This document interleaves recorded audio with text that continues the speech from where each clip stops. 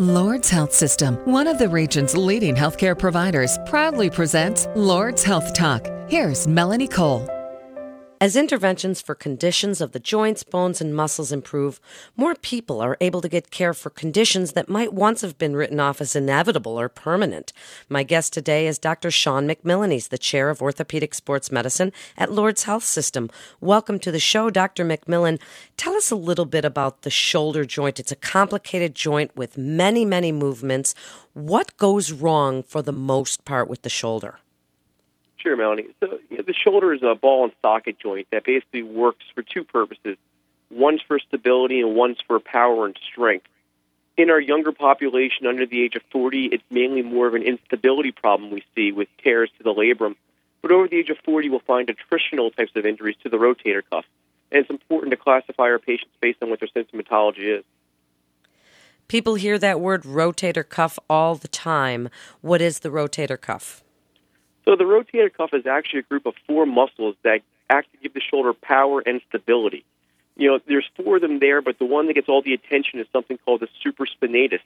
It's in charge of giving you the ability to raise your arm over your head as well as carry things and keep things over your shoulder.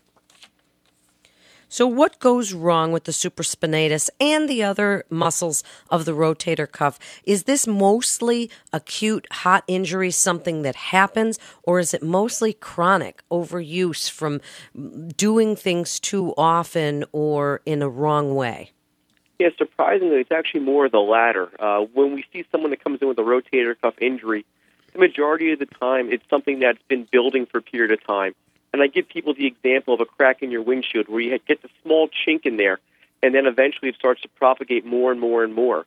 So there may be one sentinel event where maybe you had a fall that makes the shoulder start hurting more than it ever did before, but it's usually a pathology that's been building. Typically what we see is wear and tear that's been done from repetitive motion more than an acute trauma. So how would someone know if they've got a rotator cuff problem? They've got pain in their shoulder, maybe when they go to put a jacket on, or it's worse at night when they roll over. When is it time to come see you? Yeah, so like anything else, we're going to get aches and pains that'll last for a couple of days, but we tend to know our bodies better than anyone else. So people that have pain that they haven't experienced before that persists, and usually I say something that persists more than just a couple of days, is something to keep an eye on. The biggest hallmark signs I point to is a dramatic loss in motion, or a dramatic loss in strength. If yesterday you were able to, pick up a 5-gallon jug and all of a sudden you can't now, that's something to be concerned about. Activities of daily living, like you mentioned, putting on a jacket, being able to reach across your body to shower, those are all things that we'll see. And if they tend to continue on at a more rapid decline, that's when I really want you to get in front of me so I can examine you and sort of pinpoint what we see and what's going on. So what's the first line of defense? Dr. McMillan, do you use cortisone shots? Do you recommend anti-inflammatories? What do you do first? Yeah, so if someone, if I'm giving them a consult with the first time I see them or if I speak to them over the phone, usually it's anti-inflammatory properties, whether it's an oral anti-inflammatory or a cream anti-inflammatory. Those work well. We tend to use a little bit of ice to calm down some of the inflammation, and then we really try to get to the root of what the problem is. More often than not, there's been an attrition of the muscles in the shoulder girdle, the muscles in the back of the shoulder that tend to get a little soft. And what we'll do is we'll try to do a little bit of therapy to get the shoulder strong there. If that fails and they're starting to progress down a negative spiral, we'll consider things like injections or imaging such as MRIs. But, the staple is usually an X-ray and some sort of anti-inflammatory medicine, and that'll treat the majority of the symptoms we see, which is a bursitis. Does a rotator cuff injury heal itself, or if it's a tear, does this just generally not heal? So that's a great point. And it's really in the wording when we talk about rotator cuff tearing that matters. So if you look at an MRI of a patient, you might find someone has a full thickness tear. In a young, healthy person, that will not heal on its own, and that's when surgery is warranted. But there's a full spectrum of tearing outside of that, whether it's a half tear, a 50% tear, a 70% tear, a 20% tear, and that's where having your doctor look at you and examine you and come up with an algorithm based on how to treat you, the individual, is warranted. Not every partial tear requires surgery, but some do, particularly if they fail to respond to conservative measures for more than 3 months. So then what would you do surgically? What are the interventions? Are we still opening up the shoulder? Are we using arthroscopic means? Are there mini open repairs that you can do? Yeah, so again, there's an entire spectrum, but in my hands, the treatment's arthroscopic, and that's done through about 3 or 4 poke holes, about the size of your pinky nail. Generally takes about a half hour to 40 minutes to do. And when we're in there, we're looking for a couple things. We know that most patients that have a rotator cuff injury have some sort of bony spur that sort of is right where the rotator cuff tear is. This tends to lead to the recurrence of injury if we don't address it. So we'll remove the bone spur. From there, we'll evaluate the tissue and see is it a partial tear or full tear and what needs to be done. One of the great things about medicine is we're in an age of advancing biologics, and I try to incorporate that into my practice. What I mean by that is no longer do we need to just do a full-thickness rotator cuff repair on patients the way we used to, which had a 6-month recovery. We're starting to add biologic agents to our rotator cuff repairs, which actually can cut the healing time in half. And it's really exciting to see the results we're getting with our patients. Dr. McMillan, how many cortisone shots can a person get before you say to them, it's enough now, we have to go in and do something about it? Yeah, so I get that question all the time. And the truth is, you're looking at the individual.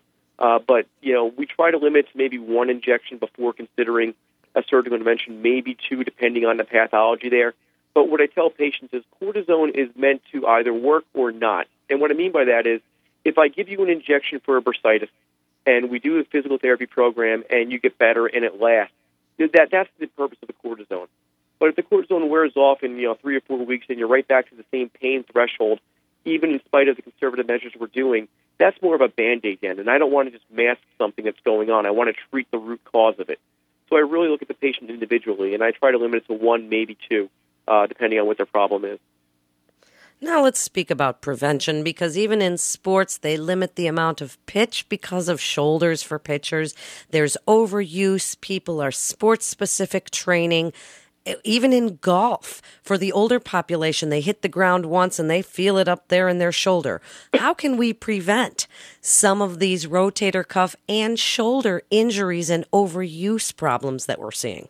Absolutely. So in our younger patients, our kids, our high school guys, even our college guys, the key is diversifying. We become a society where we're so focused on being the best at what we do that we're no longer playing different sports. And what's happening is we're not getting that muscle confusion. Instead, we're getting rote memory in our muscles. And we're finding that these overuse injuries tend to happen because we have muscle imbalances. If you use the same muscles over and over again and don't give them a break, it tends to lead to more of a rapid breakdown. So what I encourage in my younger athletes is, playing baseball one season, maybe football or basketball another, and not doing the same sport year-round.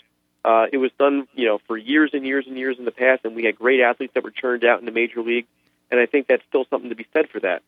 Regarding our older patients, again, it's awareness. It's understanding that, there's normal aches and pains we'll feel, and then there's something else that might be going on.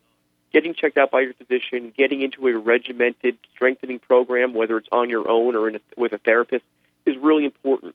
What we'll find is if we let our muscles go, particularly, again, the back muscles, the upper shoulder muscles, those are the ones that will lead to problems down the road. So if we take our sports serious, we need to take our prehab serious as well, and that's keeping our shoulders strong. In just the last few minutes, Dr. McMillan, and it's so well put and such great information, please give your best advice for people about their shoulders, keeping them strong and healthy, and why they should come to Lourdes Health System to see you. Sure.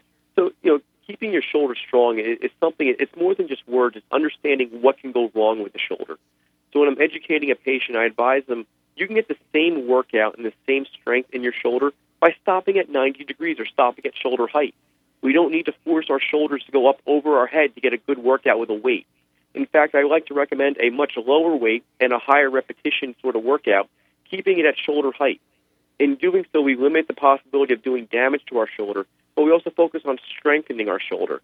We're not training for bodybuilding competitions in most instances. Instead, we're trying to prepare our shoulder for day-to-day activities and for fun activities.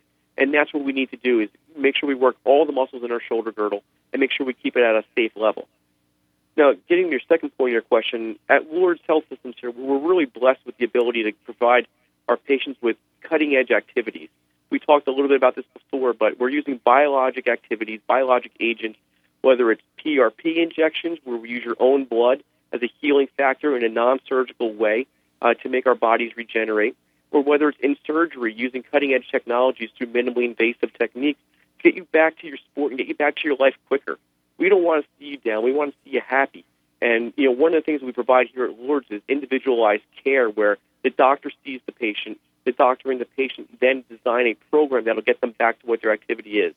We're very close-knit here. We work well with our physician assistants and our operating room team should they need a ride. But our goal is to avoid the surgery for you if possible, and we think we do a good job of that. Thank you so much, Dr. McMillan. You're listening to Lourdes Health Talk with Lourdes Health System. And for more information, you can go to lourdesnet.org. That's lourdesnet.org. This is Melanie Cole. Thanks so much for listening.